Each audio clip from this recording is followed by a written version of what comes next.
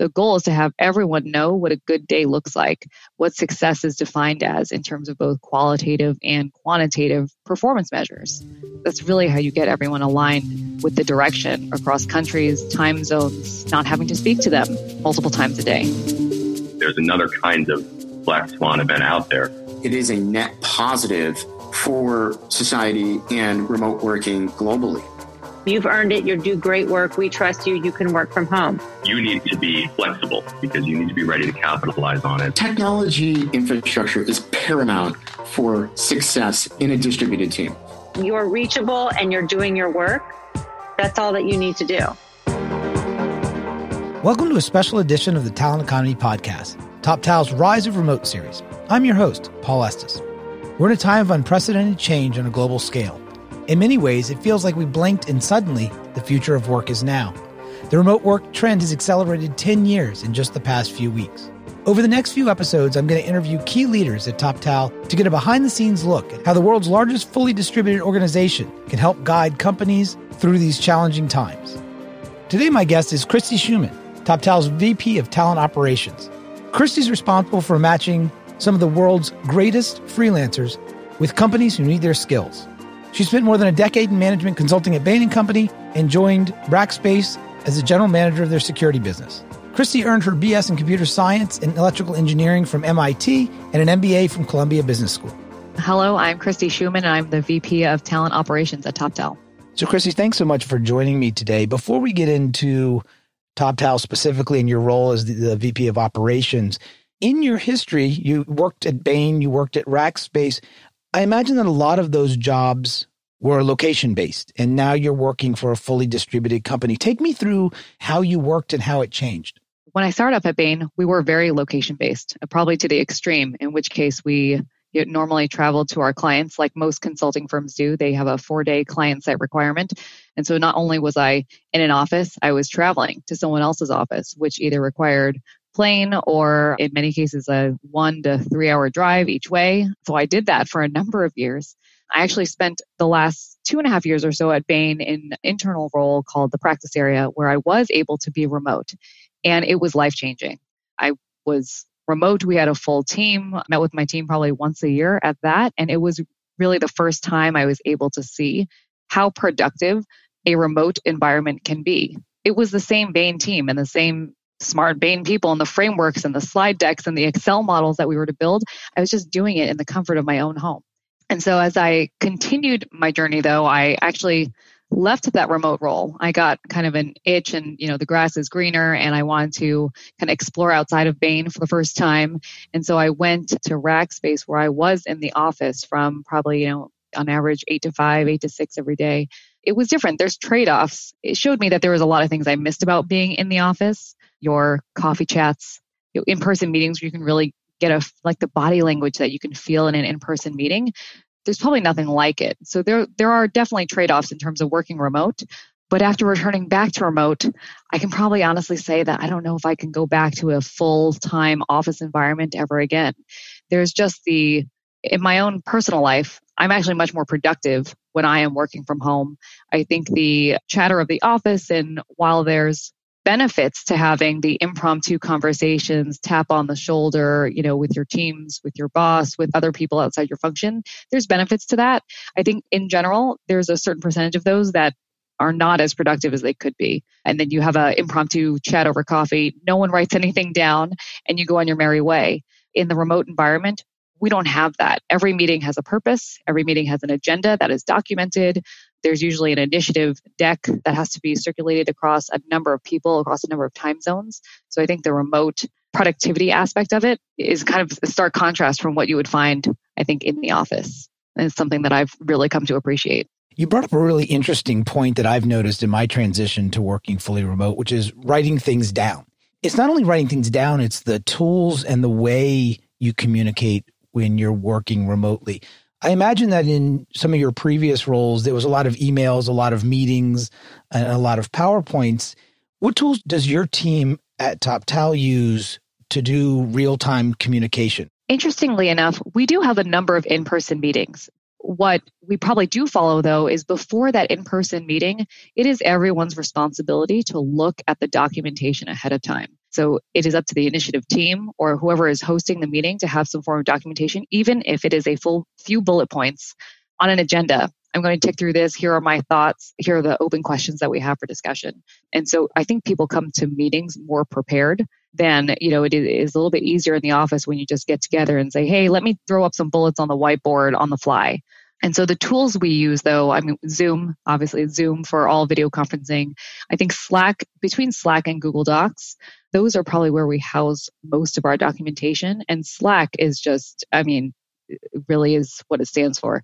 It is literally where all the knowledge exists. And so Slack is probably the single source of truth. You don't really have to interpret what someone is saying when you leave a meeting. You can always go back and refer to exactly what was said or what is going to be covered in the meeting.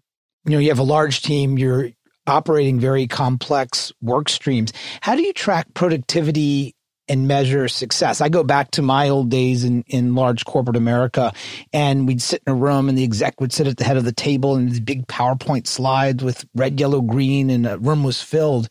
How are you making sure that everyone's being productive and the key initiatives are tracking? Maybe it's because I come from a consulting background. I'm still a fan of red, yellow, green. Just because you're remote doesn't mean that you don't have decks with red, yellow, green and a PMO, a program management office that is tracking your key initiatives and the health of your business. In the remote environment, though, I think we rely, and at TopTal specifically, rely more on data and dashboards. So not necessarily translating them always into a PowerPoint deck, although we do that still, but having the live dashboards that are live and dynamic at any given time that allow you to, one, determine the overall health of your business, like revenue, cost, volume, or other performance metrics at the company or function level. Two, we use them to diagnose operational issues. Anything in an operational function that has a number of flags that go off if something is operationally going haywire. Three, I think metrics are critical for performance managing your teams and individuals in a remote environment. I'd like to think and make sure that everyone in our organization in talent operations, the goal is to have everyone know what a good day looks like, what success is defined as in terms of both qualitative and quantitative performance measures.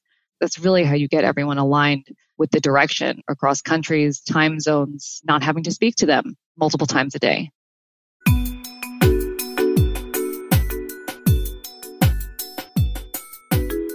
TopTal's been a fully remote company for a decade. What have you learned on what makes it special, on how it might be different from other remote companies? One is TopTal is 100% distributed. It's the first time that I've been in a 100% distributed remote model. When I talked about my time at my consulting firm where I was remote, I was one of a few people that was remote and everyone else was in the office. I think TopTal is being 100% distributed, like a number of other companies are now starting to have this model as well, versus a mixed model. Having everyone remote actually puts everyone on a level playing field. When you have some people who are remote, but most people are in the office, the most important things are discussed when you hang up the call, right? You go through the entire agenda and everybody says, okay, nice to talk to you. And then all of a sudden the next steps and the actions are made on the walk back to your desks or on the walk to the coffee shop after the meeting is over. And so that was frustrating, I think, when sometimes I did have to be remote when I was in an office and I wasn't really sure if I was gathering all the context. So TopTal doesn't have that. Everyone's even playing field. Second thing is diversity. Because we are 100% remote, again, I think we're spread across 100 different countries. I don't think there's anyone nowadays that would debate that diversity is a bad thing. In fact, it's been proven by many that greater diversity leads to more effective and more successful businesses. And being 100% remote, we truly do make that effort in our recruiting to post in multiple cities and countries across the entire globe so we can get the best talent for the role. Just really open up the global talent pool that we're recruiting from. The third is a secret sauce that's really hard to describe. It's just such a strong culture. I mean, since I've been here, I don't think I've encountered anyone who is, one, not driven or not ambitious or not helpful. Everyone is all of those things. And I think that comes from a very strong recruiting process, which actually even includes a culture interview that focuses specifically on the tenets that we have on TopTal's culture page. which makes sure like, hey, are you ready for this? Are you ready to be remote? Are you self-motivated? Do you rely on your office for your social life? Because if you do, this kind of 100% distributed model might not be for you. And so I think having a very strong hiring process and very clear vision of what a good cultural fit looks like is something that drives TopTal. And it's impressive that we have been able to scale as fast and as large as we are with such a strong, consistent culture globally. One of the things that surprised me and has actually impressed me in working with the team is I don't feel the org structure. One of the things you said, people are helpful and they lean in and they're self-motivated. I find people focused on the work and trying to get whatever the objective is accomplished, not as much of, hey, what org are you in and how does that structure work? What advice would you provide to other executives and managers right now who are trying to figure out how to run their teams as efficiently and as successfully as possible right now? I think what many organizations are afraid of is everything they know in the office doesn't work in the remote environment. And the only thing I think I've really honed in on over the past, few months, half a year or so of being at TopTal and being 100% remote is many of the best practices that you should be practicing in the office or that you do practice in the office apply when you're remote. It's the same. Organizational structures don't have to change. They may appear flatter because anyone and everyone can pin you on Slack, but that doesn't have to change. You should, in the office, be managing to metrics. Your teams and team members, frontline, up, down, and across, should know what a good day looks like. They should have performance metrics and KPIs. And so all those things that I think are emphasized in a remote environment are really best practices that you should have in the office anyways. So I would say don't be nervous. A lot of the things you know already apply. Just so happens that you're talking over Zoom instead of being live in the same room. For organizations, my greatest piece of advice would be to not be nervous. This whole remote working, the rise of the talent economy, it's the future of work, but it is no longer the future of work. It is now. It is now more than ever, given obviously the global current events that are happening today with COVID-19 and this sudden rise of remote. But don't be nervous. It feels like they go from being optional to necessary when you go remote. I got lazy operationally times when I was on location-based work because you could go into a meeting and draw on a whiteboard and you didn't have to write things down. And here, you don't really have a choice because there is no whiteboard and there is no hallway conversation. And I think you've said it a couple of times, and it's worth noting that writing things down and having that trail so that more people can engage in that information and drive that consistency around the direction and the goals is important. The other big piece of advice, I think, is trust. Trust your teams, trust your employees. Don't be nervous about your talents not working, because if they're not doing the work, whether they're in the office or out of the office, you'll know. I think that's one of the biggest transitions is valuing results and not valuing face time. When you see someone at their desk from 8 to 5, you think they're working that whole time and you think that they're being, 100% productive while they're in the office. I think that's probably wishful thinking, one. So two, you just have to trust your employees and make sure that you have milestones, deadlines, metrics set up so that you'll know if someone's not performing. Again, which you would, in theory, do as well as you would do that in the office as well. And so you'll be able to help the underperformers improve and help, develop performance improvement plans if necessary, if someone or a team is not performing. The last thing I would say to organizations is embrace the ability to now have a global talent pool. Companies are being asked and forced to go remote at this point in time, which while seems probably scary because it's uncharted territory, it's actually an opportunity in terms of them being able to expand beyond the talent pool that exists, 25 to 30 miles from their headquarters. And so I would just take this, as awful as coronavirus is right now and the impact it's having globally, I would take this as an opportunity to expand your talent pool and really think about how their model can be completely revamped going forward in the future.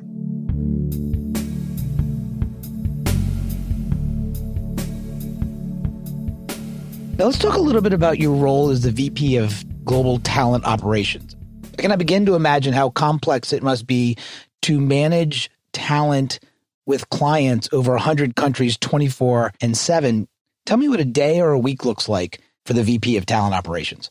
A little bit about talent operations, because I think it might be a misnomer. A lot of people think that we are recruiting talent, but TopTal's entire business model is sourcing, screening, and then matching these freelance talents with clients based on their needs. And that is what talent operations is. So it's not necessarily the operations between recruiting for the core. That's what our people team does. This is the team that really creates our network of thousands of people that we have in our network that are ready and willing and able to help clients on a remote basis, largely based on their needs from across the world. And so there's an entire operation of people in our organization, over 100 people, that's supporting this expert pairing to ensure that, again, the client and talent both get what they want. So it is complex because, in many businesses, you have one end customer and you have a product or a widget or a piece of software that you're selling. And in this case, it's unique because we have a two-sided marketplace where on one hand, you have a number of global, well-funded startups or Fortune 500s.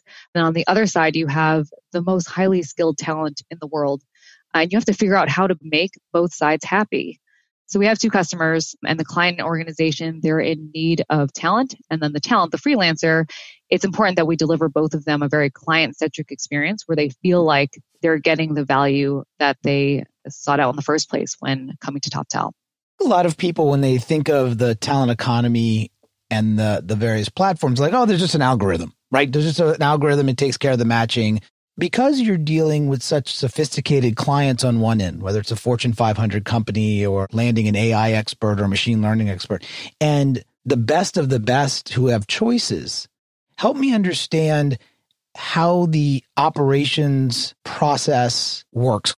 One of the things that's unique with TopTal that other companies have is they don't have that layer that looks at the pure work and the pure expertise and figures out how to match it almost on demand, real time.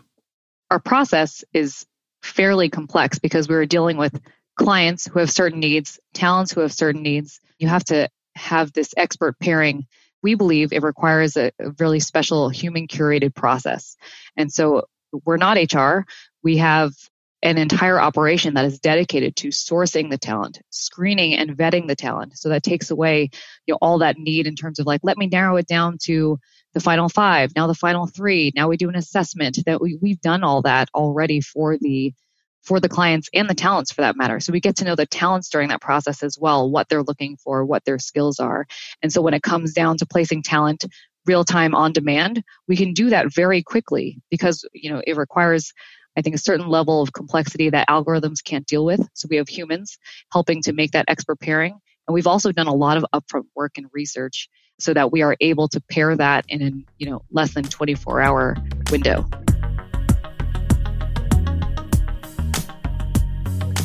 A lot of the Fortune 500 companies are location-based.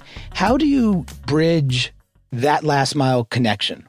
When I've traditionally hired, if I've gone to a traditional staffing agency, somebody came, we had coffee, they gave me a bunch of resumes, and that process, while very traditional, took a very long time.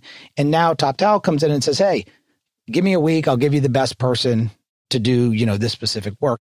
For us, I think it really depends on the client. So we have a number of, probably not the Fortune 500s. We have a number of these startups, smaller companies, or even mid-tier companies. And we find oftentimes that our customers actually appreciate the fully remote model.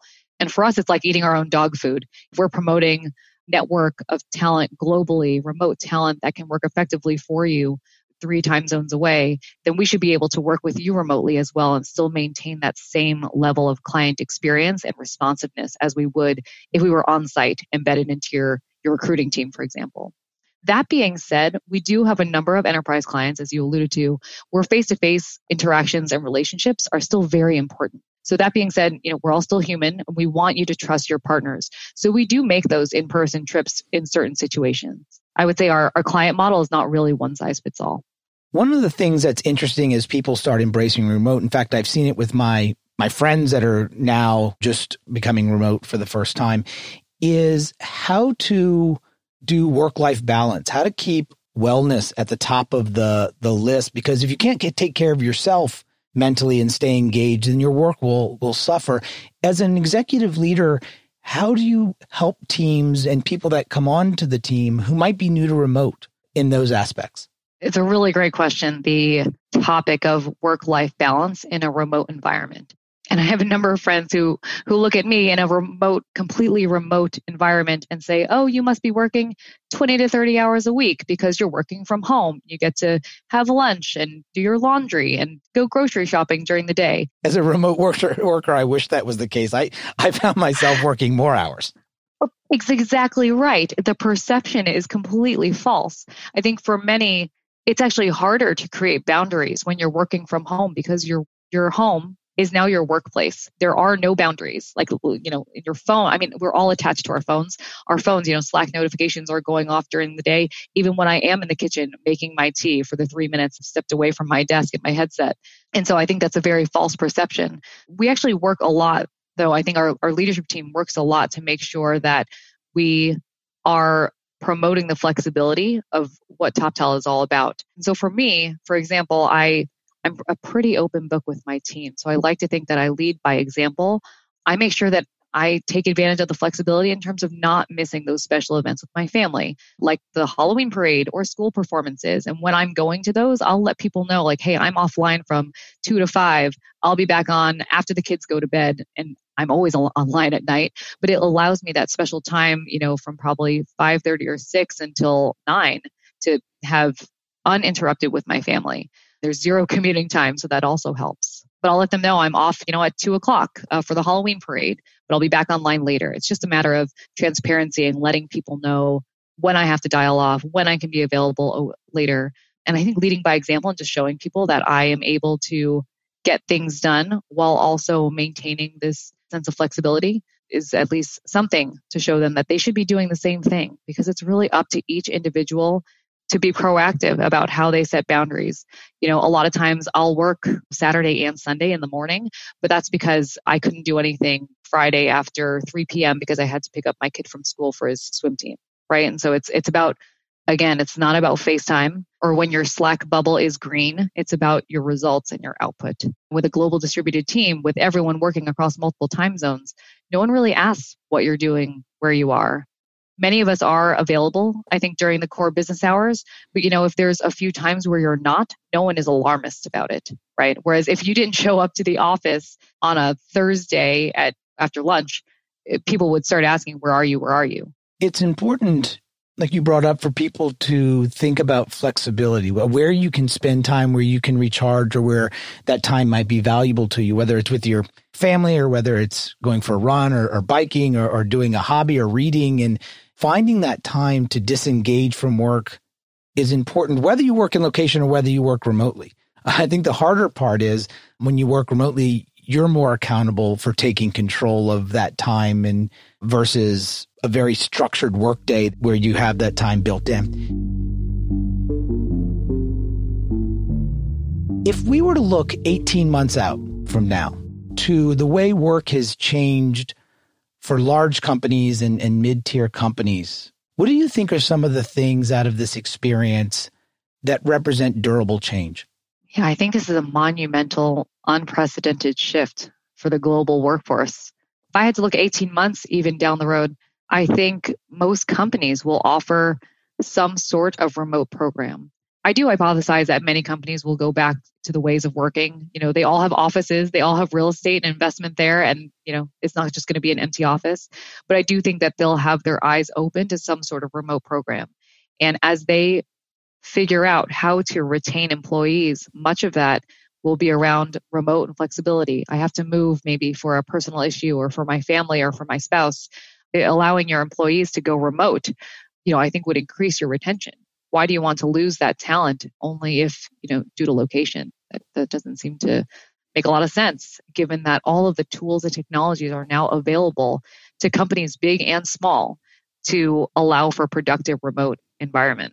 The second thing I'd add, if I look 18 months down the road, the talent side, I think they will be freer as well, freer in terms of they'll be looking for more flexibility. They'll get used to this sudden rise of remote. They'll get used to that. And then they'll say, hey, I like this. I like this flexibility. I don't want to go back into the office for 10 to 12 hours a day away from my family. And so I think the talents and the teams will start to realize that flexibility is indeed attainable. So maybe you don't go into the office 5 days a week. Maybe you go in 2 to 3 days a week and you have a handful of days that are remote. I think it will just change the model for many companies. It's amazing to me how, if you look at every survey from talent, flexibility is at the top of that list. Now people are starting to realize it is possible. It takes a change in the way you work. Thank you so much for taking time with me today. If there's a person listening right now who's in operations that wanted to reach out and say, hey, Christy, just want to hear a little bit more, what's the best way to reach out to you? Email. I'm Christy.Schumann@toptal.com. And we'll make sure we put that in the show notes. Thank you again so much, Christy. Of course. I'm your host, Paul Estes. Thank you for listening to this special edition of the podcast, TopTal's Rise of Remote. To hear more insights from TopTal executives on what it takes to lead the world's largest distributed company, head to toptal.com/insights to check out the playbook, as well as other articles that'll help provide guidance during this time of unprecedented change.